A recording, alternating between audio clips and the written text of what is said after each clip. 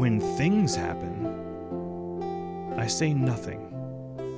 At the top of my lungs, I scream nothing. I scream nothing so loud it deafens the neighbor's cat. I write nothing until my hands cramp, do back-breaking amounts of nothing, migraine-inducing amounts of thinking about nothing. I organize nothing, I sign nothing, vote nothing, protest nothing. My days are overloaded with massive amounts of nothing. And the crazy thing is, when I'm done with all this nothing happens. Yet I stand back surprised, and then I go back to doing nothing until nothing happens all over again.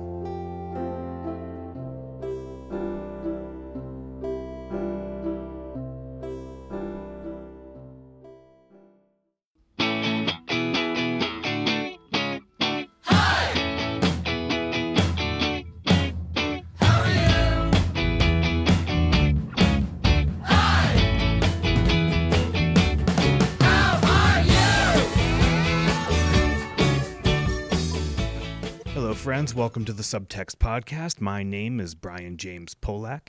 This month's guest is the wonderful Daniel Alexander Jones. But before we get to that, I have a big, wonderful announcement. For the first time in our history, the Subtext will be recording a live episode in front of an audience. I've wanted to do this for a very long time, and I'm unbelievably excited about this partnership with Forward Theater in Madison, Wisconsin. Specific details will be announced soon, so stay tuned to all the social medias. Go follow Forward Theater on all their channels, and if you live within shouting distance of Madison, prepare yourself to attend this event in person and become part of an upcoming episode of the Subtext. Also, thank you to whoever responded to my cry for more ratings and reviews on Apple Podcasts. You made my heart grow 4 sizes larger. Onward to this episode. For 25 years, Daniel Alexander Jones has been a vanguard of Black queer performance art. His critically acclaimed works include Radiate, Black Light, Duat, and An Integrator's Manual. He has recorded 6 albums of original songs as his alter ego, Jomama.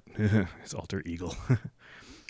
He has recorded 6 albums of original songs as his alter ego, Jomama Jones, who is simply fantastic. His current project, Aten.life, is a digital media site that is difficult to describe. It's www.aten.life. It's just so unlike anything I've experienced in the digital universe. It's full of music and performance and poetry and photography. I think the best thing to say is it's a digital experiment with a lot of spirit. Daniel was honored with the PEN America Laura Pels Foundation Theater Award in 2021. He is a TED Fellow, a Guggenheim Fellow, the recipient of the the Helen Merrill Playwriting Award. I always screw that one up. I don't know why. And he has received so many honors and awards and fellowships. You need to visit his website to read them all. Daniel completed his undergraduate study at Vassar College in Africana Studies with a focus on literature and the arts under the guidance of Dr. Constance E. Berkeley. And he received his graduate degree at Brown University. We talk a good deal about his college experiences during our chat, which, coincidentally, was recorded over Zoom on January 6, 2022. 2022.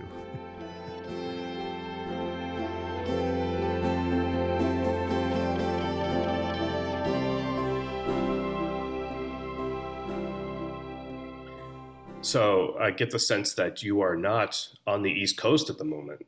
It's No, daylight where you are. Yes, it is. It is. I am in Los Angeles, where I have been basing of late, going back and forth last year a bunch, but this is where I'm currently, and it's beautiful today. We've had a very lucky, beautiful day. What's been bringing you to LA? It really is my spirit home. I think of all the places I've lived in the U.S., it's the place I feel most connected. And in the last, I'd say about 12 years, every creative project that I've made, I've started and developed here. Even though I brought it other places, it somehow is a you know a place where I tune in to whatever it is that moves through me Mm. in a more easily accessible way. Um, and so as I've gotten older, you know, one of the questions I've had for myself is like, well, why aren't you living in alignment with a number of things? And one of them is place and environment, you know, and as a person born on the East Coast, lived a good portion of my life on the East Coast, you know, I really like the West Coast, so I'm starting to just accept that and move in that direction. I can relate. I'm born and raised on the East Coast, and I spent years living in Los Angeles, and did not hate it. You know, there is such an appeal to the place. It's beautiful, and when there aren't fires, it's great. That's very true. Are you? But I read you're in Chicago now. Is that true? Is that where you are? Or? I'm actually in Madison, Wisconsin at the moment. Wow. But Okay. yeah, so I've been between Chicago and here. I've been in the Midwest for the past 4.5 years. Wow. Lovely. Yeah, and you know the weather. I grew up in New Hampshire, so you Mhm. know tough weather isn't new to me. But LA softened me in a huge huge way. Bless you, bless you. Yeah, Yeah. I lived in Minneapolis for a few years, Oh yeah. so I know that Midwestern thing. But there's also so much beauty, you know, like you get the sunlight in a different way, and people are hardy and out in the world, so it doesn't feel like, you know, locked down in a lot of in the way that sometimes I think the East Coast in the winter just feels like everybody goes inside. But in the Midwest, I find people like, okay, let's put on our snowsuit and go do our thing, you know? Yeah, I spent a few years in the Washington D.C. area, Northern Virginia, and when winter storms would hit there, that is like life altering lockdown. We will see you, you know, when it's over. But yeah, you're totally right. The vibe in this area of the country is, Yeah. we get out, we can still get out there. People jogging, you know. Absolutely. Yeah, that's so funny. That's so funny. Well, where did you grow up? I grew up in Springfield, Mass. Oh, okay, New Englander. Cheers. Exactly. Cheers. And so, you know, for those who don't know it, you know, we're about 30 minutes north of Hartford, Connecticut, and it was a working class town when I grew up there in the 70s and 80s. And whenever anybody asks me where I'm from, I always say I'm from there, but I'm from that time period. You know, it's a very Mm, place now. Like I'm sure you know, you're from your experience in New Hampshire. Like that whole belt was so profoundly affected by the Reagan era and Reaganomics, and like gutted in so many respects. So the culture that used to really be there of a you know deeply connected community of working people um, who had some really incredible kind of community institutions was really you know gutted. And so it's right now I'll say like maybe I don't know, like 7 or 8 years ago they did a they did a report on Springfield that was in the New York Times, and they said if it was a person it would be clinically depressed. And I said, that's about the size of it, you know. But it's still amazing people, but it's been through a lot. It's been you through a know, lot. it's alive. Yeah, it You is. know, It is. clinically depressed isn't where you want to be necessarily, but you're still in the game. That's it. That's it. Yeah. Growing up for me, I was very much aware of Springfield because I grew up in the western part of New Hampshire, and 91 is the closest highway to where I lived, and Hartford was the closest airport, and Yes. Springfield was essentially the closest city to where I lived.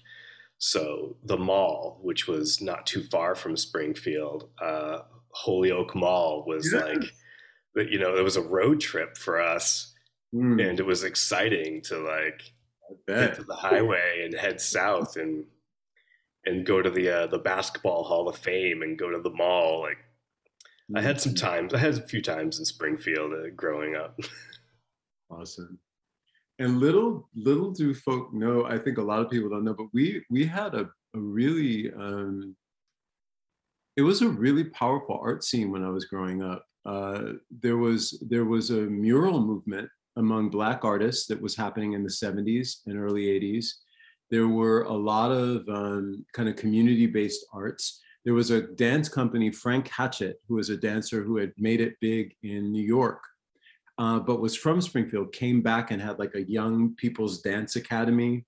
And then we also had Stage West, which was like a regional theater right downtown. And it closed, I can't remember when it closed down, but when I was in high school, that's where we would go to, go see a play if you went like for a matinee at school. And so we got the benefit of going to see plays at Stage West, which was really magical. I just took it for granted that that was what you could do.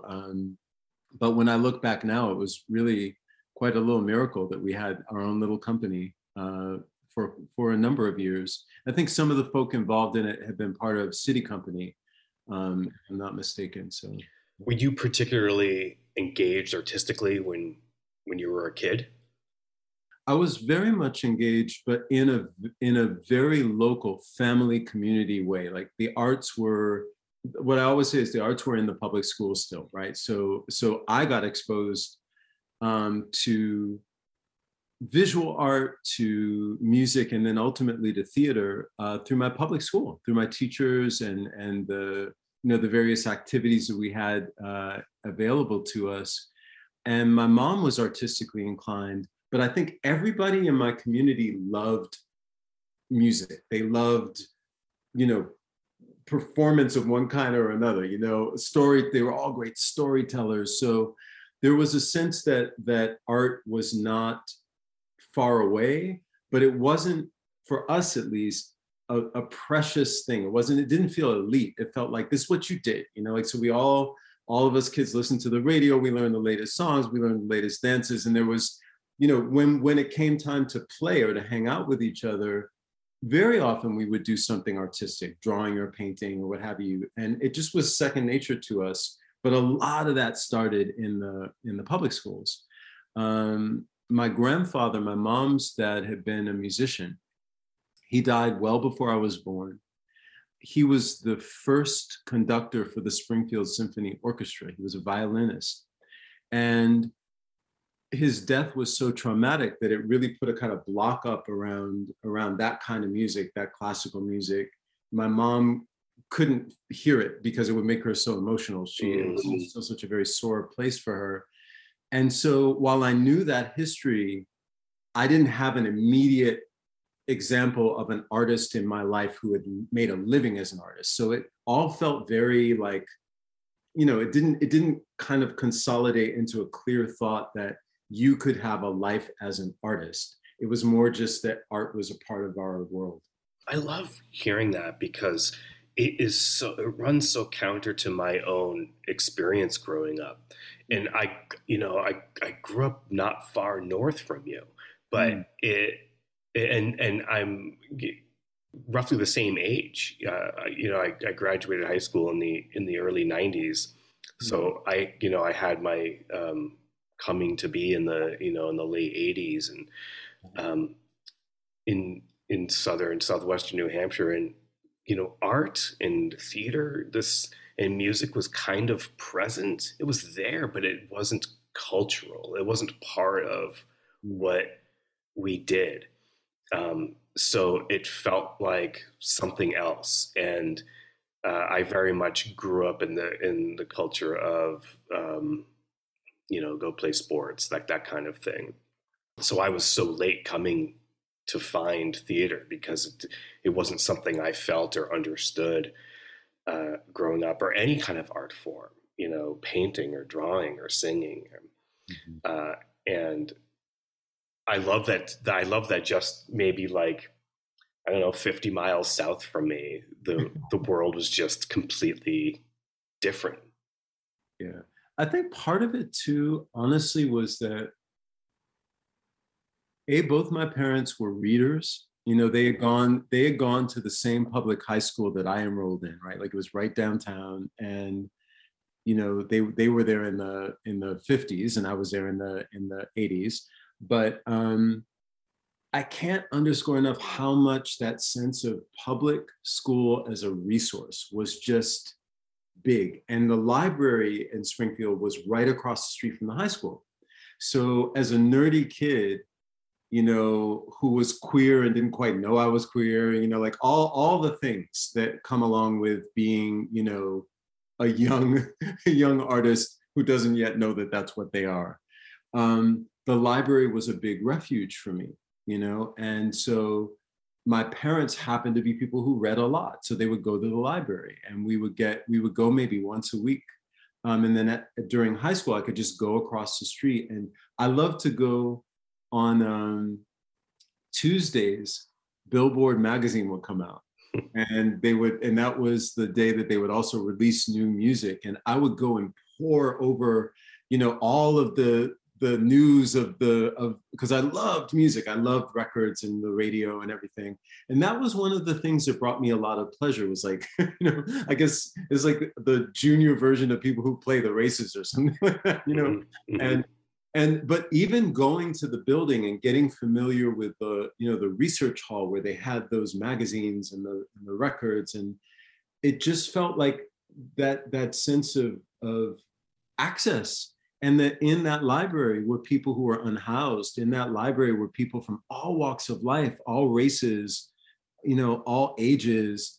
And there was something sacred about it. Maybe some people might think it was a little uptight because, you know, it was definitely the era where the librarians would shush you and stuff like that. But there was something so special about just sensing like learning, reading, talking about ideas, which was big in my family. Like when we sat down to dinner, you had to have something to talk about. You know, you couldn't run through what you did that day. But these were all things that working people had. And that was you know, I later would encounter that big lie that was only among, you know, educated elites. And I'm like, no. You know, my uncles, some of whom never even graduated, you know, some didn't complete college, some didn't complete high school, were all conversant in politics and the world news of the day. They could sit down and have a deep conversation with you. And so really, in some ways, it was this beautiful accident of the time and the place that I grew up in. Who first started to inspire you artistically when you were young? Oh, wow. It would have to have been my late mother. She was, I think she was a genius. She was an artist whose life didn't give her that opportunity, right?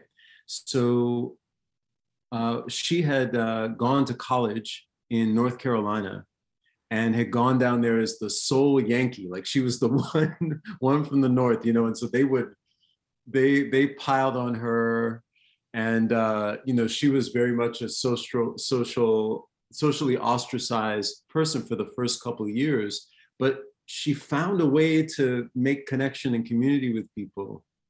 And she ended up writing and directing the original show for her senior year of college. That was like the big event on the campus. And you know, she was very crafty and very much loved painting.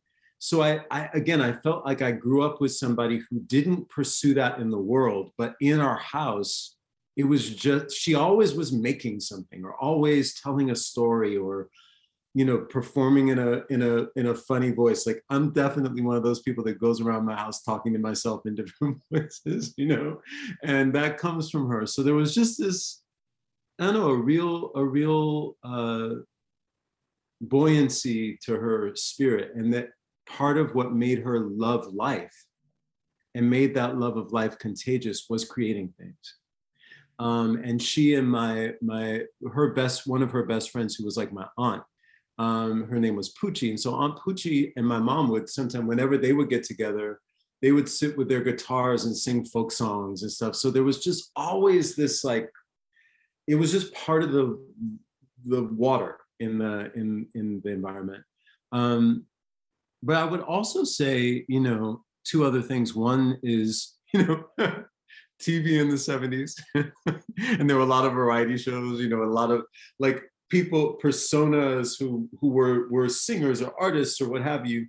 And so I became entranced with that pantheon of people. I think particularly of like the Motown era folk and the disco folks and Soul Train. So there was something about like the allure of those incredible virtuosic performers and kind of dreaming as a young person, like, oh, wow, wouldn't it be amazing to meet them or know them, or maybe I could do that kind of thing. But I was so introverted that I couldn't imagine it.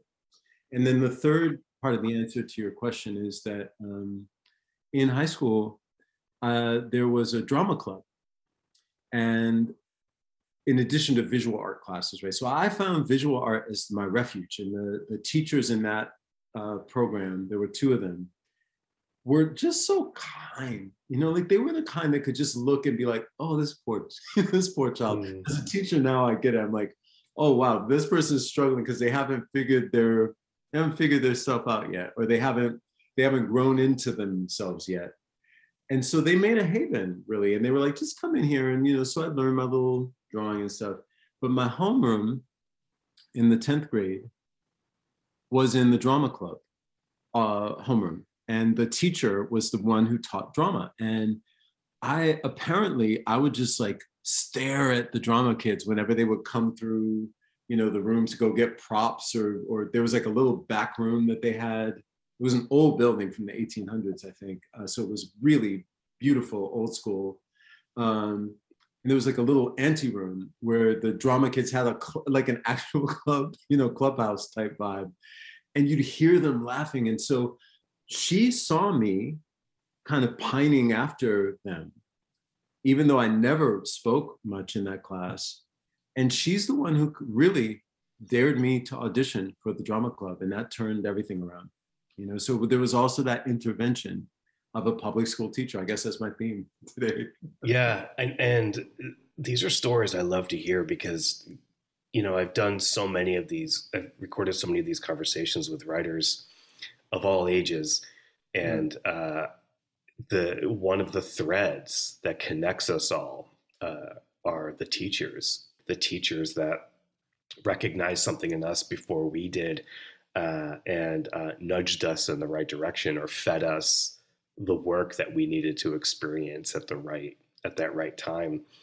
And I just love that. I didn't have that because I wasn't engaged artistically, but I had teachers that reminded me of what you were just saying, that I was a troublemaker when I was young, but I wasn't bad. And I was so lucky to have teachers that could see that. Like, he's making trouble, but he's not bad. So don't let go of him. And these were teachers of mine from junior high school. And I adore them to this day because I recognized at that age of 12, 13, 14, like they protected me and they really saved me from going in this direction and just nudged me and helped me. And I ended up going the right way. So hearing these stories about these teachers are just, it's inspiring. It's crucial. And, it's primary relationship. It's primary relationship, which is why, to me, the tragedy of the divestment in our nation from public school is so pointed. And case in point, I can point right over there to my refrigerator, and I have a card that my 4th grade teacher sent me for the holiday, and we're still in touch. My 4th grade teacher. And, she shaped me so profoundly, and I still revere her, and she's in her 80s. She now lives in Georgia. She was my first Black teacher in elementary school.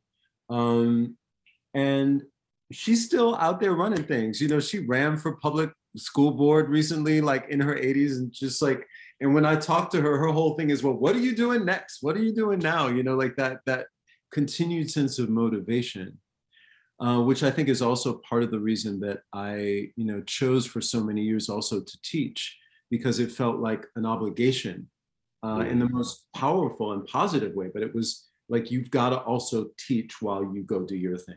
And that defined me. That really defined the first half of my life, either being a student or being a teacher, And now I'm in a bit of a a shift. I'll be 52 in February, and I'm sort of like right on that, right on that edge of reimagining and reframing things. But I'm certain that in some form or fashion, always teaching will be a part of what I do, because I just think it's what you need to do, if you can. Yeah, I feel the same way. I think of it as like we're on a continuum, Mhm. and we're constantly, reaching out for help and reaching out to give help simultaneously. If we're doing our work right as artists, like that's what we're doing. Going back to that drama teacher from high school who saw you and said, "This one needs to audition." Do you remember what it was you auditioned for? You auditioned with, like how you got into the drama club? Vividly. And I tell this story often. So for anybody who might hear this and have heard me say some version of this, forgive me. But I, I mentioned that we went to go see a couple plays at Stage West. They were probably like, it was something like Midsummer Night's Dream. It was like very traditional fare. But I didn't know plays. I didn't know plays. So I went across the street, heart in my throat, mind you, because I don't think I slept for the week before this audition happened. Because my heart was thumping and I knew I had to do it, but I didn't know how or what. It was just one of those like gauntlet got thrown down moments. So I went to that library and I went up to Rice Hall, which was the big hall of the library. And they had a section of plays. And so I went up to the drama section, and I can still feel the shelves. I walked in and I just looked at it. And I was like, oh my God, what do you even do? I put my hand out, and the first thing I pulled down, which is why I don't believe in coincidence, it was Entezaki Shange's For Color Girls, who've considered suicide when the rainbow's enough. I pulled it down, I opened it, and my whole body vibrated. I was like, oh my God, oh my God, I get this. I know, I get this. I know this. I just, it was an alignment. And this is what, I was 15, so it was 1985.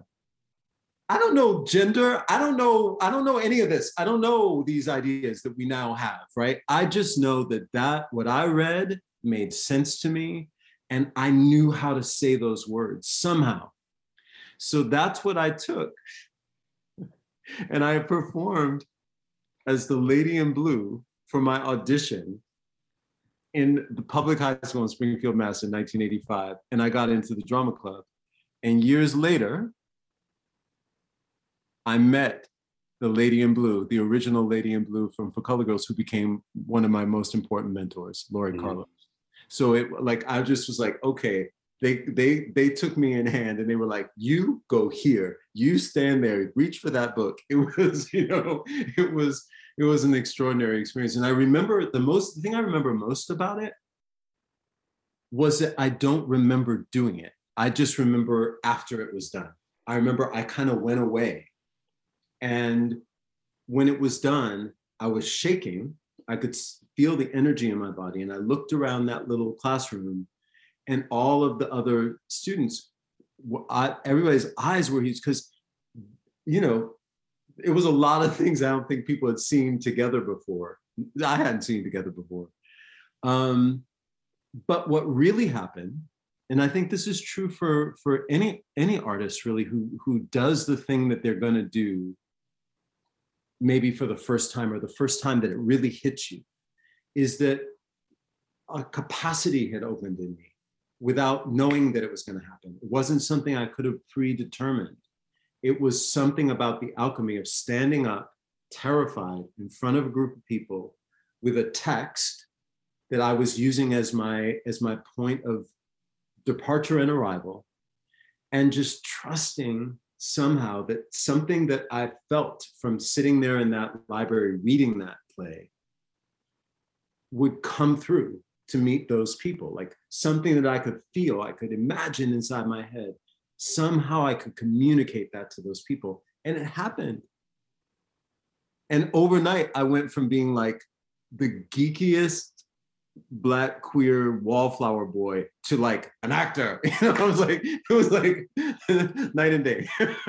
And you couldn't put the hand back in the box. So that was I'm just thinking about how wonderful it was that a librarian put that book on the shelf. Somebody made that choice. We need to have this on our shelf. That's right. And it's going to be alongside Chekhov, and it's going to be above Shakespeare, which is going to be probably several shelves to the right, and it's not like them, and like it's how I love how it's the uniqueness of this piece of writing called out to you. You're like, this is the play version of who I am as a person. And that's why you pulled it off the shelf. 100%. And because this is part of the interesting thing, because I didn't have knowledge of the canon of theater, I didn't have any presuppositions about what a play was supposed to be. That play made entire sense to me. So then as I got older, and I began to understand that many people don't consider it a play. People, they come up with all these names for it. They talk about who can and who can't write a play, what a play is supposed to be. It's like that experience also inoculated me against, aesthetic rigidity, because I had such a kismet connection to it. And then I became, I feel like it also was connected to my experience growing up in my neighborhood. And the value, the artistic value, the cultural value of that time was, it was segregated. Even though we were an integrated city, right, and our schools were integrated, culturally we were segregated, which is true of, I think, most northern cities, right? Like that people may work together and ride the subway together or the bus together, but generally they decamp to ethnically specific enclaves, right? And I grew up where the value system was determined by Black culture, and largely by Black Southern migrant culture who had come up from, the Carolinas or Deep South during the Great Migration, which my father's family had done. And so what music mattered, like when I would go to school, the music I listened to was not the music my white peers listened to. And I didn't, because of whatever reasons, I was grounded enough in that to be like, well, that's the music I like, and I think is great. And I can see that you all listen to that. That's not my cup of tea, but I didn't have that thing that happens to, I think, a lot of people who enter these institutions where they then aspire to adopt the aesthetics or the mores or the values of the dominant culture. For me, it was like, no, these are two different things. And somehow I was able to keep that sense of identity so that I could discern the difference, So as I learned theater, I had to, it's almost like separating the wheat from the chaff, like I had to say, can I appreciate Chekhov, Ibsen, Shakespeare without also taking on this idea that they are somehow the ultimate. They are the peak of this pyramid. And so it gave me an interesting perspective, which I think then really determined something about how my career moved going forward, because I didn't aspire to emulate that canon. I aspired to communicate the aesthetics and the cultural values that I grew up with. When did you start to develop a sense of awareness of what you were as a theater artist?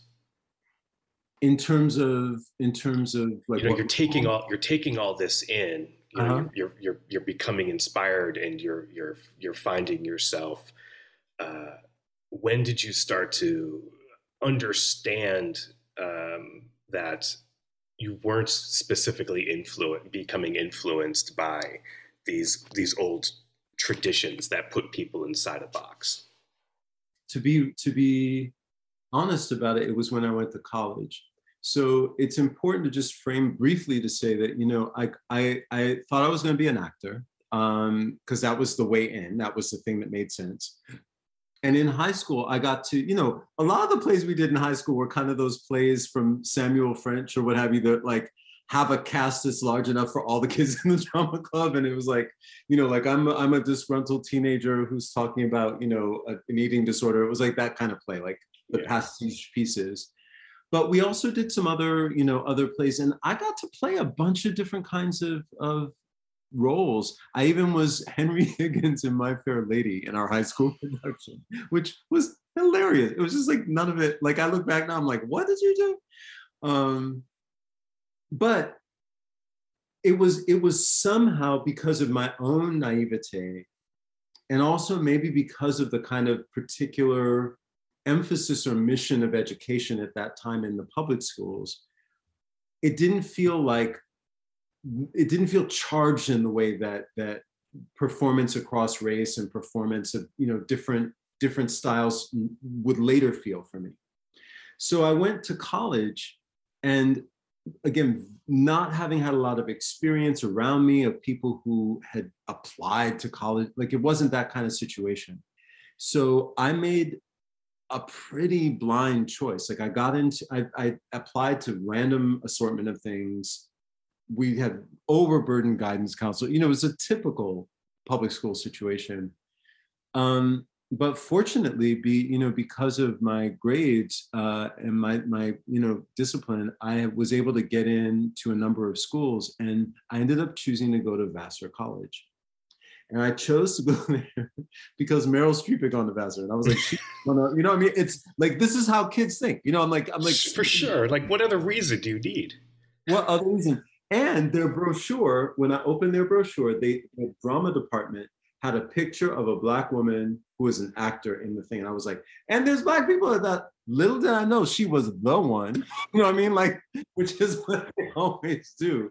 They follow us around on these campuses and take our picture as though we're many. But when I got there, it was a brutal, brutal awakening to how these plays, these creative works are actually terrain, and that there are all these power dynamics tied to that terrain. And so my innocent, relatively, sense that as a young person, I could play this, or I could play that, or I could play that, crashed into the reality of what they valued based on their own racism, based on their own homophobia, where there were just blinders that they had to who I was and what I could do. And so I was told at the end of that first year by the head of the acting program that I should consider another major because they would never cast me in a leading role. And it was blunt, straightforward like that. And it devastated me. Not because I cared so much about what they thought, right? But because I wanted to play, I wanted to do different kinds of work. And so I was like, oh my goodness. So I ended up leaving school for a semester and going somewhere else and trying to, get my footing. And it was one of, I think any Black artist, any person of color has a story about when they first get really, really snake bitten by the field. And that was my first big snake bite. So what it led to was an understanding when I came back to school that I was going to have to go a different way. I still wanted to do it. I didn't want to give up on my dream to be in theater and to make art. And I thought about Shanghae, and I thought about, that had led me to investigate, even when I was in high school, who are other Black writers? Who are other people doing other things? I already love literature, music, film, like all that stuff, but I started to learn about the plays. And then when I got back, I took a class in Black drama that was being offered through the Africana Studies program. And I met my first really, really crucial mentor, whose name was Dr. Constance Berkeley. And she was the professor of that class, but she also taught widely she taught North African literature, Islamic studies, and she had a deep background in drama and poetry. And so I went to meet with her, and maybe about a month into the class, and I was like, I just felt like that nervous energy. I was like, I want to just see, is there a possibility here? And I told her what had happened with the drama department. And I actually remember I cried in her office, again, now as a teacher, I'm like, always have tissues in your office. And I'll never forget that she smiled and kind of chuckled a little bit to herself. And I was like, why is this lady smiling? I'm like, I'm upset. Why is she smiling? And she said, young man, that's how they are. How will you be? And it turned the tide. Tears stopped.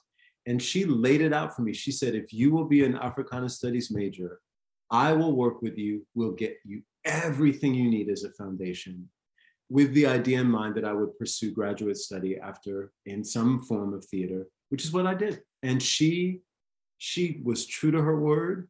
And I ended up writing, directing, and performing in a thesis production for my final project at Africana Studies. And it was, in a weird way, that was 31 years ago, it was in 1991. And it set the stage, because that's what I ended up doing, is whether I wrote, perform, whatever I would do, but I would be making my own thing. So I gradually moved away from the idea that I was going to go and be an actor. It took me a little while to understanding that I was a maker. And before there was such a thing, in popular discourse, that I would be an interdisciplinary maker. And so I just started doing it. And I was lucky to come up at the time I did. And then to find that, leaving college and I went to grad school at Brown. I met my people. I found connection to these, burgeoning arts communities in Minneapolis and Austin, which was where I spent most of my 20s. And, I had that almost, it's almost like another world to think about, but I was able to live a life in my 20s where I could have, a clutch of odd jobs, from working at a cafe to being a nude artist model to whatever, a tutor, like crazy things, make enough money to rent a room, and make work with a community of young people like myself around the country who are just like wanting to do things a different way. So I was very fortunate. Did you go straight to Brown after Vassar? Was there like an in-between period? No in-between period. I went straight. And part of the reason was at Brown is Rights and Reason Theater, which is one of the oldest continually operating Black theaters. And it was the only Africana Studies program that was housed inside of an arts program. And so I had the occasion to be introduced to one of the men who founded Rights and Reason. And he invited me to apply. He was like, you should come here, because what we do there is what you want to do. We research, we do historical research, political analysis, community work, and then we make plays. And I was like, that's everything. The head of that theater was named George Houston Bass. He was the former social secretary for Langston Hughes, poet, playwright, brilliant man. And then he died. He died before I got to go to Brown. But I still applied. And, through some miraculous series of events, I was able to go with a scholarship there. And so I said, just go. Because I had such a difficult undergraduate experience. I was hopeful that if I went, I could have some other kind of an experience, which is indeed what I ended up having. And oddly, even though I was in grad school, the majority of my friends were undergrads, because I was similar in age to them. And it was like I got dropped into my community.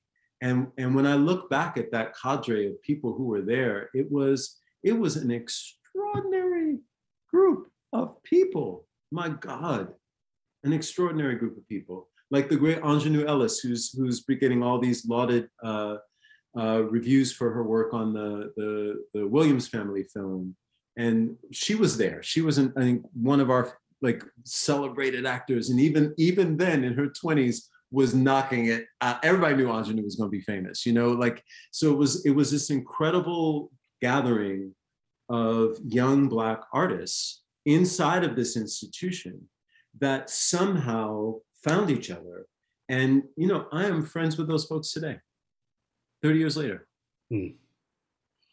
You talked about how you spent time in Minneapolis and in Austin. How did you what brought you from Providence, to the Midwest? Unemployment, getting a job. A friend of mine from grad school, basically I finished grad school. I had some internships. I had an internship at the Smithsonian Institution doing theater in the museum. It was a bananas time. And then I was like, I have no money. I have undergraduate school loans. I don't have no job. It all came crashing down, I had nothing. So I ended up moving back to Massachusetts. I was working weird jobs. And then a friend of mine from grad school said, hey, they're going to do my play at Penumbra Theater in St. Paul. And I know you're interested in, doing some stuff. The director, I really love the director. And maybe I can touch base with her and see if she needs somebody to be a gopher or an assistant or something. And you could get in there. And I was like, I would do anything. I'd sweep a floor, whatever. And she reached out to the director, whom I had met the previous summer at a theater festival, a Black theater festival in North Carolina. And unbeknownst to me, that director, my mentor, Laurie Carlos, who I mentioned, and another person that I met, they had met me at this theater festival. They had me in mind for a part in this play. Nobody had communicated that to my friend who was the writer. But when they contacted her, they were like, when she contacted them, she said, my friend is looking for any opportunity to do that. And they were like, wait a minute, do you mean Daniel, the tall one with the hair? We want him for this part. So I auditioned for this part and was cast. And in January of 94, I was on a plane to go be in a play. And so it was again, I got lucky. I got lucky. And luck meaning that there's connection. And there's, that they could see in me that I was serious about continuing this work, right? And I got out there and then I just fell in love with the Twin Cities. At that time in the early 90s, I think it had a higher theater going rate per capita than anywhere in the country, if I'm not mistaken at that time. There were so many theaters and it just was, again, you're in the Midwest, it's part of the culture. It's cold, people go to show, people go do stuff. So everybody went to theater and therefore there was a real sophistication. There's this long-running Black theater. There's another theater in Minneapolis, Mixed Blood, which was an intentionally multicultural and political theater. Obviously, the Guthrie, the Jungle Theater, Park Square. I could go down the list of different Illusion Theater Company, but many of them were interested in hybrid form. Many of them were political. Many of them did non-linear work. So I was immersed in an environment where the kind of thing I was interested in, there were sophisticated, grown, adult people who were doing it for a living. So all of a sudden I had the example of, I'm thinking of the great visual artist and designer, Setu Jones, he designed a lot of the sets for Penumbra. He was a muralist, he's still living, brilliant, brilliant artist. But I'm watching him and I'm like, he'll do a community-based project. He'll have kids in his house from around the neighborhood building stuff and making stuff for themselves for education. He's designing a set. He's designing material for an installation, and then there's musicians hanging around playing the horn around him and stuff. And I said, oh my God, you could have a life like this. You could put together a thing like that. And then that led to a connection with a theater in Austin that was looking for a director for something. And that's how I got connected to Austin. And I went down there and same thing, I fell in love with an arts community. And so it was really about being willing.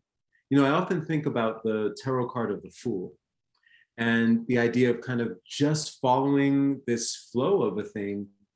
It's precarious. He doesn't know it's precarious because he's the fool, but there's this sense of trusting that if you go toward what you don't know, there's something there that could be a miracle. And if you stay with what you do know, you can be secure in many respects, but you never have that adventure. And so it really charged those years with a sense that I think became foundational for me as an artist. What don't I know? Let me go there versus me say what I do know. So during these years when you're on this adventure, you're a maker, right? Self-described maker. Are you making? Are you also like writing for yourself? Are you like creating your own works? Like tell me about your early work that you were, working on in that period. Yeah, I would do a lot of, I wrote a lot. I wrote often actually. For when I look back, I wrote more than I give myself credit for having written. And I would often write as a way to try to reconcile, which for me were very distinct parts of my consciousness, which is one being, what am I doing today? What's the everyday life? One being this, artist brain that is connected to, the field and making and recognizing that I could make a thing that could be a play or a monologue or a song. I could make a thing like that. And then three, perhaps the most dominant thing was this, what I think of as a kind of spiritual space, a metaphysical space where I tried to understand something about the nature of life. So I would take quandaries, whether they be interpersonal issues or love questions or political questions that spiral out into larger questions about, ontological questions. And in order to work them out, I would sit down and I would write. And so some of my earliest pieces were about trying to get to the bottom of something that I couldn't make sense of. One of my early plays was about, the history of the South that my father's family had left, and that they were all, like many of those migrants were, they didn't talk about what happened down there. And I would be haunted by these dreams and visions of it. And so I used the play as a way to figure out what that was. Not even imagining anybody would ever read it or do it, but I was just like, let me go in and use that as a thing. And then also I loved characters, creating persona and characters. And, that was something, like I said, growing up with my mom, and she would always do these voices and personae. And then in high school, I was a 16-year-old right around the time that Whoopi Goldberg did her one-woman show. And so that record, back in the day when they would make records of shows, was a big hit record in my high school. We all knew those characters, like, Fontaine and the girl with the shirt on her head. And so the idea that you could put on a persona and then let that persona tell a story really appealed to me. So another aspect of my work was developing these characters or these people. And I would do performances around the Twin Cities or in Austin that would be short, but they would be based in these personae.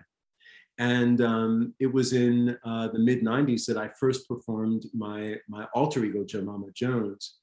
And she had such a big impact on me, and she had such an impact on an audience. I had never, as a performer, had the impact on people that I had when she was there. And I said, oh my God, people will do anything. Like, it's like everyone changed in the room. So I knew that I had to work with her as a persona. And that led me to write my first full-length performance piece, which I then ended up touring around to a few places during the time when we have what used to be called the Regional Alternative Theater Network, or the RAT Conference, i.e. raggedy ass theaters, but it was like Seattle, Twin Cities, Austin, Boston, DC. Like, there was just like a loose network of, small independent theaters, usually run by young people who we were just trying to resource share. And shows would come to the theater I worked with in Austin from Seattle and vice versa. And so there was, I just started to make stuff. And again, I was coming up at a time where everybody I was around was making stuff. Dances, interactive performance installation. Everybody was just doing music, whatever. So I just made and I made and I made and I made and I made. Do you remember the first time Jomama Jones spoke to you? Yes, 100%. I was in my room. I was staying in an apartment with a friend of mine. We were roommates. She's now a very, very successful actor, and I was writing notes for this show. I was just writing like words just in a notebook, and the name Jomama Jones got written down. I was like, what? What's that? I've been thinking about Soul Train because it was so much a fixture of my upbringing, and I didn't want to, pretend to be Dionne Warwick or Diana Ross or Stephanie Miller. I didn't want to pretend to be somebody, but I wanted to perform something of that era. And she came, and then she was like, she kind of communicated to me empathically or intuitively what she looked like, what she felt like.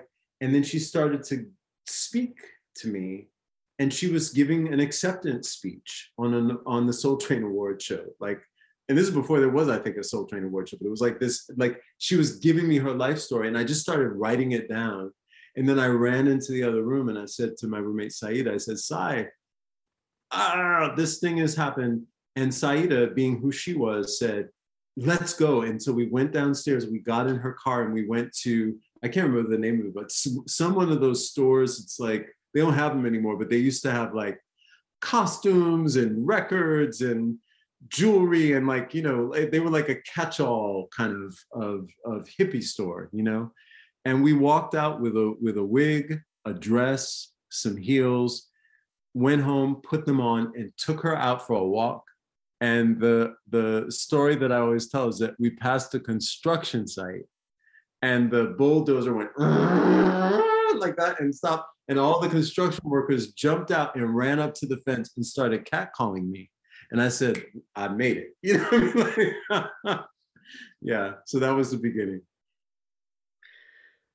When this was happening, when you created this character and you created this show for her and you were touring it around, did it feel like life was changing for you, or were you just happy to be working? It felt like I was doing my work.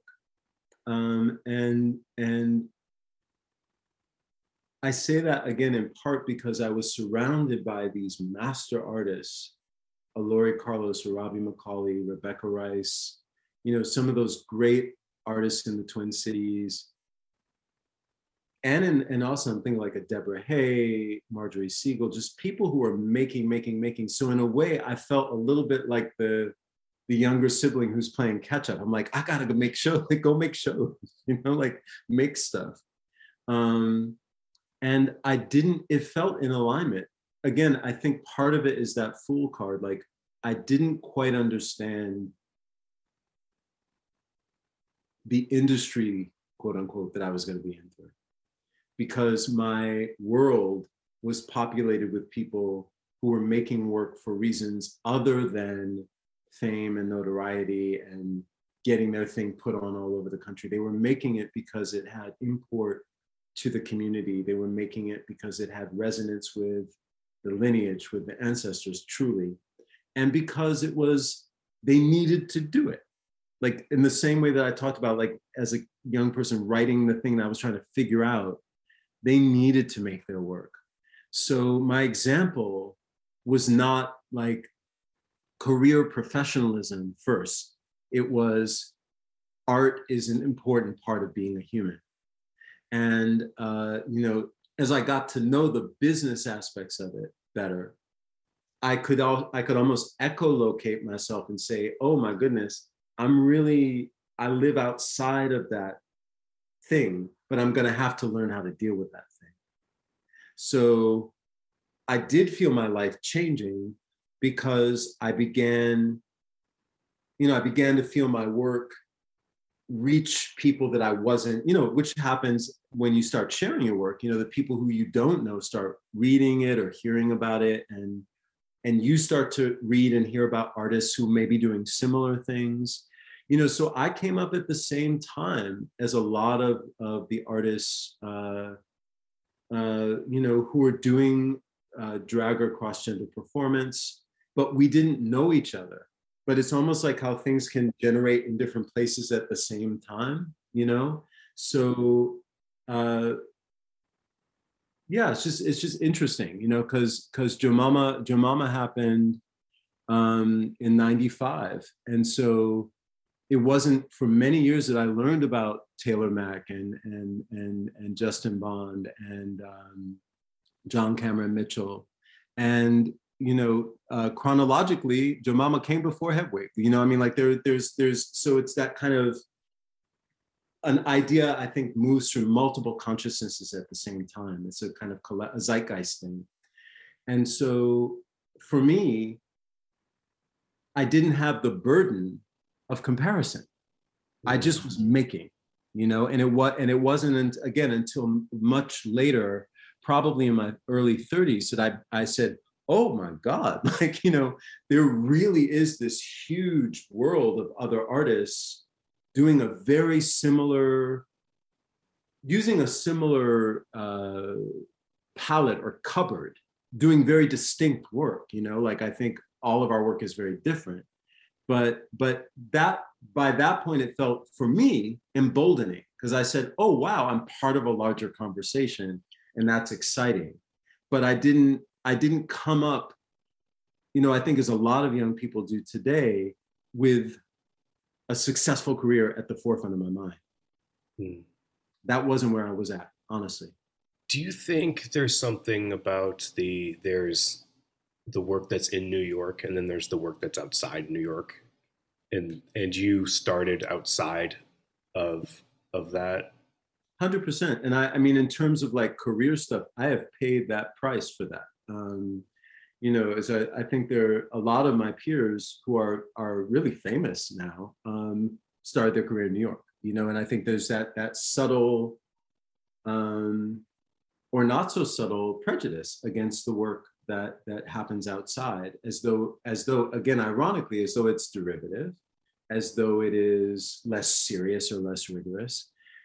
The irony to me is that many of the people who are my mentors were New Yorkers who left New York in order to make their work because they couldn't make their work there anymore, right? Because of being priced out or being gatekeeped out, because they were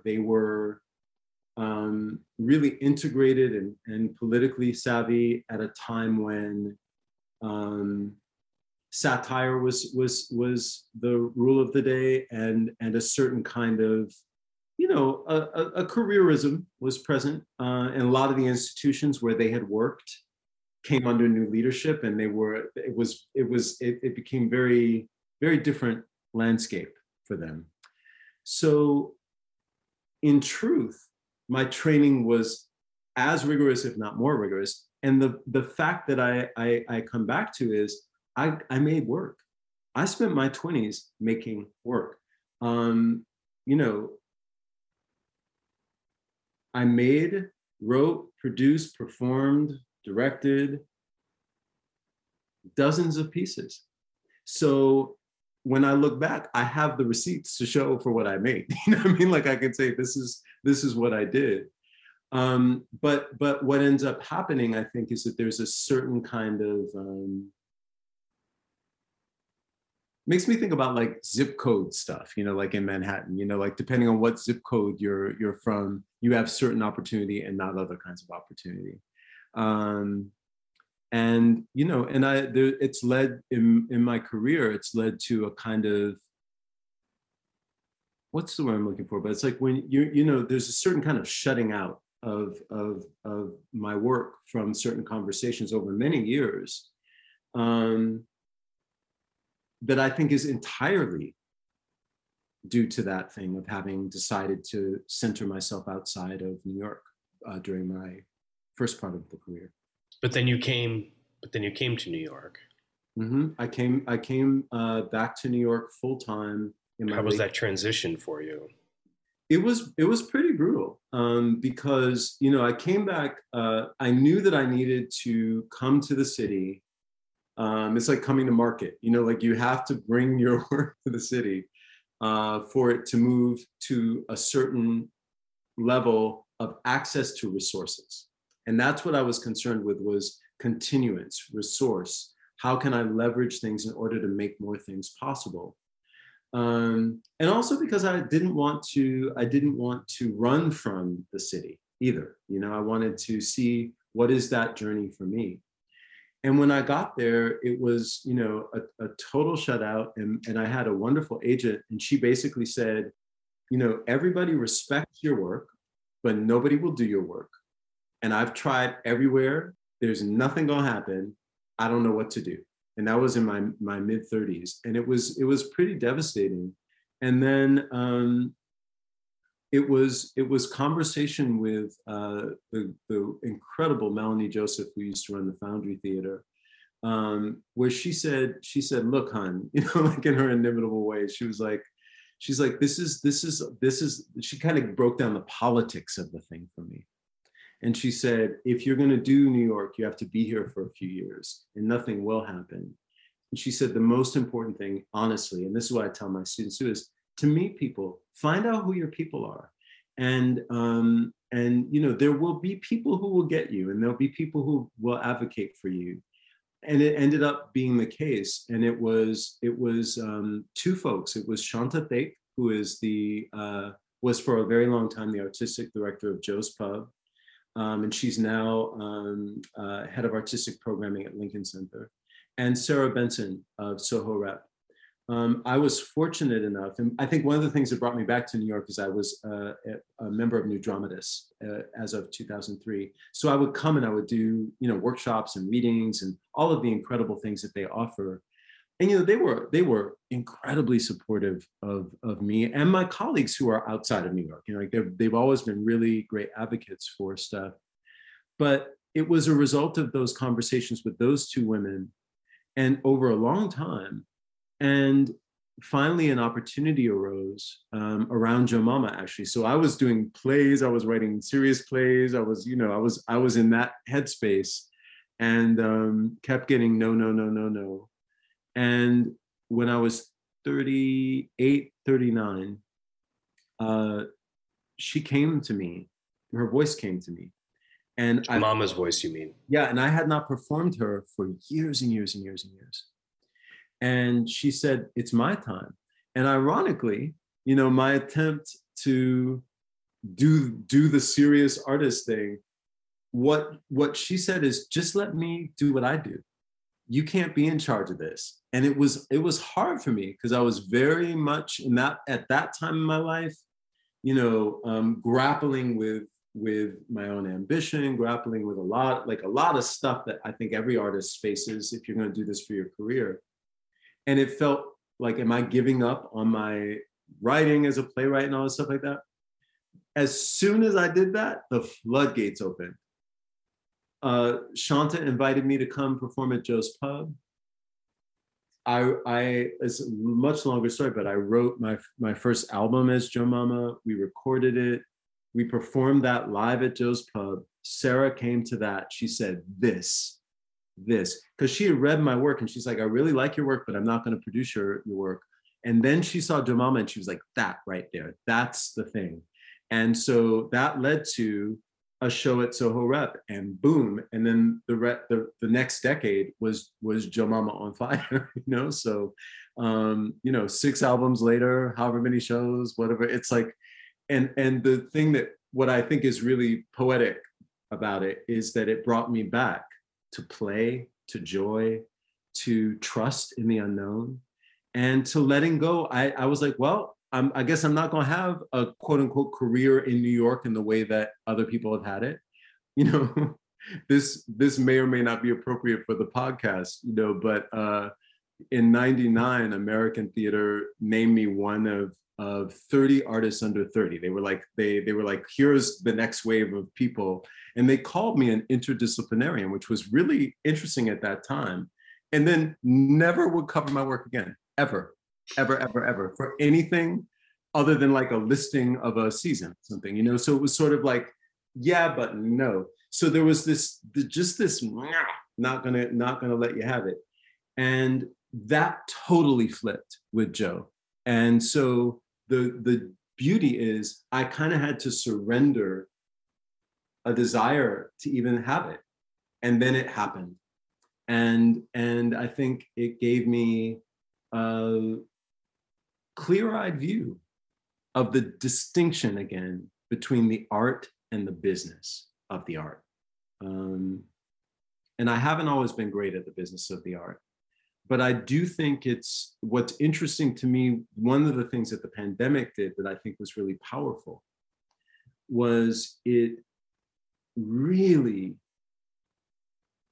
kind of knocked that idea that the most interesting things are happening in the city, because we got to see windows into so many different artists, so many different processes, so many of the live streams, the incredible hybrid work that people were building around the country, that suddenly we could click and see, and I began to feel what I had known for years, which is some of the most dynamic and exciting work is actually happening in small towns, in cities that aren't known for their performance work or their theater work. And my hope is that decentralization continues in some shape or form. Yeah, me too. As somebody that has spent my entire artistic life outside of New York, I hope. Probably get what I'm talking about. Deeply. Yeah, I hope so. You spoke earlier in our conversation about how you're turning 52 in February, and you're starting to feel like a transition into a new phase. I don't mean to put words into your mouth. That's right. That's real. What are you looking at? What are you feeling for the next phase of your life? Well, last year was a tremendous year for so many reasons. In addition to the upheaval and the constant challenge of our national political scene and also the pandemic, somehow, I was able to work with folk, and we completed this book of my previous work called Love Like Light, this collection, and also this big digital project that I did called Altar Number One Aten, which is named after the name of the sun disk in ancient Egypt. And on the one hand, the book sort of helped me honor and let go of all of that work that I'd done up to this point, and say, like, bless you, you're out in the world now, and I hope people will read this and engage with it in that form. I'm particularly hopeful that students will want to read it, in the way that I read Shange or what have you, take it and maybe it'll speak to you and help you.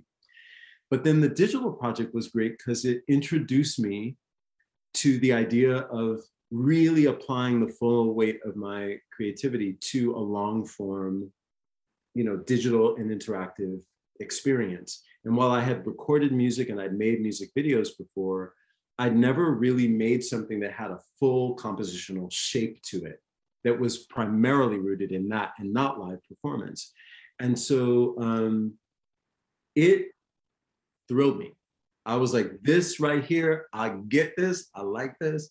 And I also did a lot of long form narrative writing, essays, and I've been working on another book. And so there's something about the kind of the hustle and the grind and the, let's put on a show energy that defined me in my 20s and my 30s and my 40s, that while I'm certain I will perform, what is really calling to me now is, another tarot card, which is the Hermit, like the idea of going deep within and really, really listening for what the next shape and the next form will be.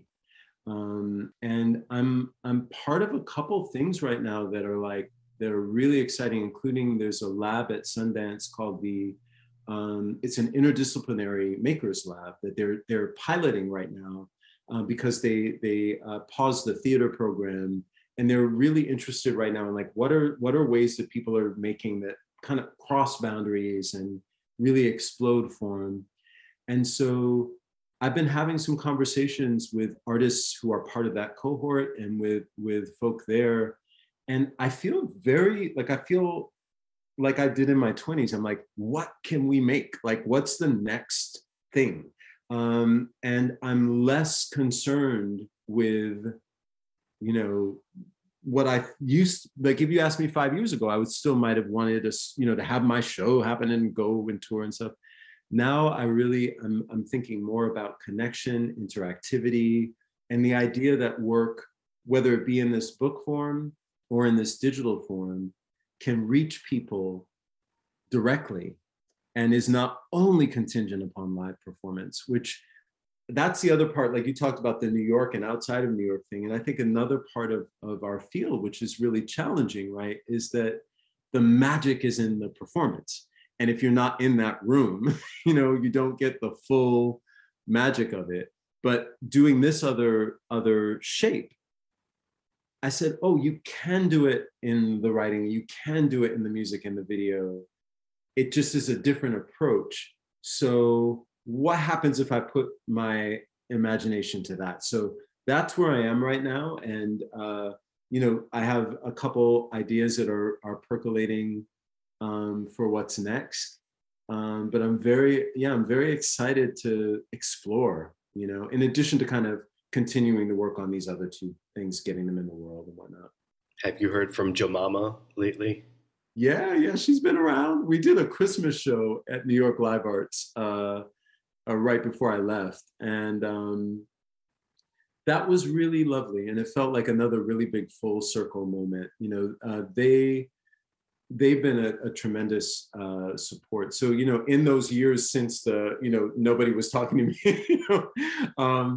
I really did find heart and home with Soho Rep and with the public and with New York Live Arts and Jack in Brooklyn, and really incredible people who did make space for me to work with them and dance with them. And by virtue of that, then to connect with communities of artists who were working and making. And so it felt like a beautiful kind of closure to that chapter as well, to go there. And they invited me to install an altar on the wall of the third floor. And we had a really beautiful time. And Jomama enjoyed that. That was her only live performance of last year. And right now, I think she's probably on vacation somewhere, enjoying herself. Is Jomama aging as you age? Yes, and I put it like that. Like she's always felt older to me than I am, but I feel like she's aging into a timelessness, the same way that I think about those incredible women who are in her DNA, like a Diana Ross or a Diane Carroll or Lena Horne, the great Lena Horne, or Josephine Baker. Those artists who. The greatest compliment I think I was ever paid about Jomama was we did one of her shows here in LA about a decade ago.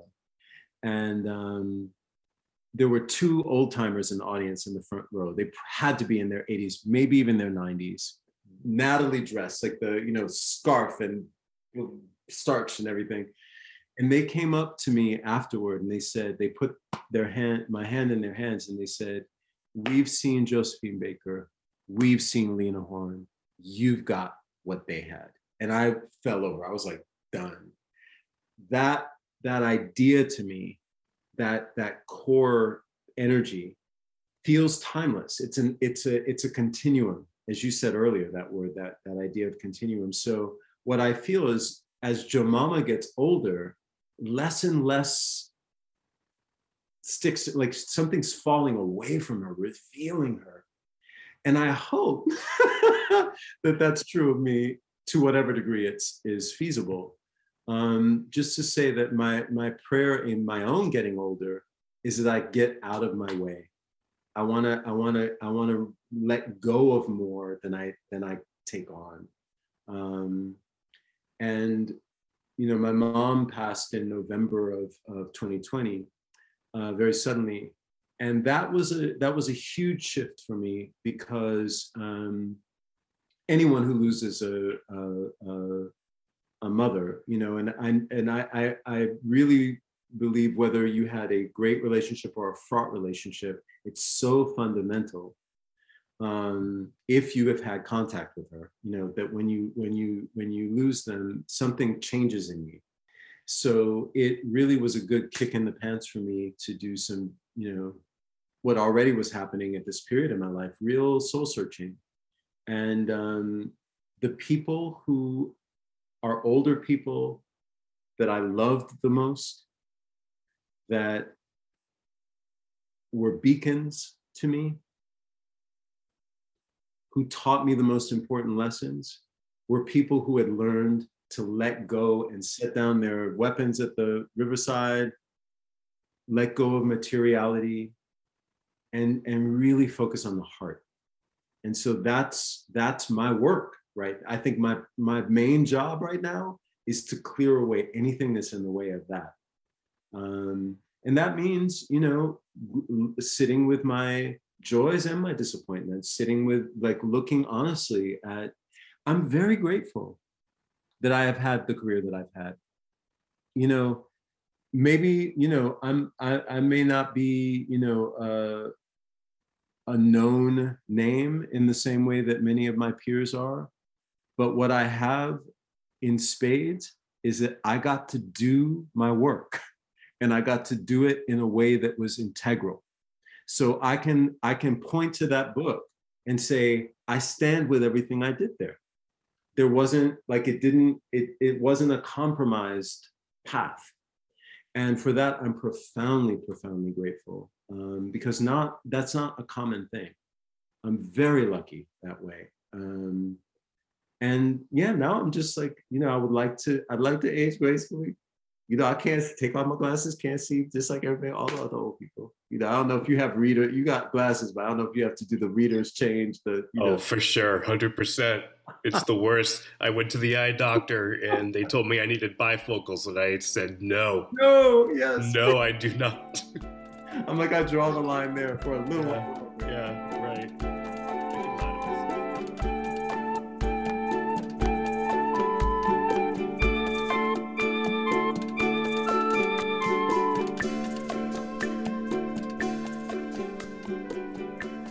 Daniel has released 2 books recently with 53rd State Press. The first is Love Like Light, a collection of his plays and performance texts from the last 25 years.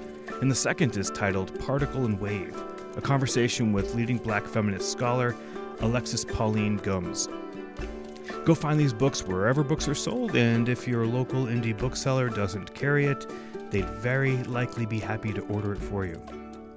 Also, be sure to visit Daniel's interactive website, www.aten.life. Thank you to PR rep April Thibault for setting up this conversation. I very much appreciate it. The music from this episode is from Krakatoa. The theme song for the Subtext is High by International Pen Pal. Have any of you ever actually checked out their album? It's really good. You should check it out. It's on iTunes. Thank you to Rob Weiner-Kent at American Theater Magazine, a program of Theater Communications Group. This episode was produced by me and edited by the excellent KJ Jarbo. Thank you for listening. The play filling me up this month is The Helpers by Maggie Lou Rader.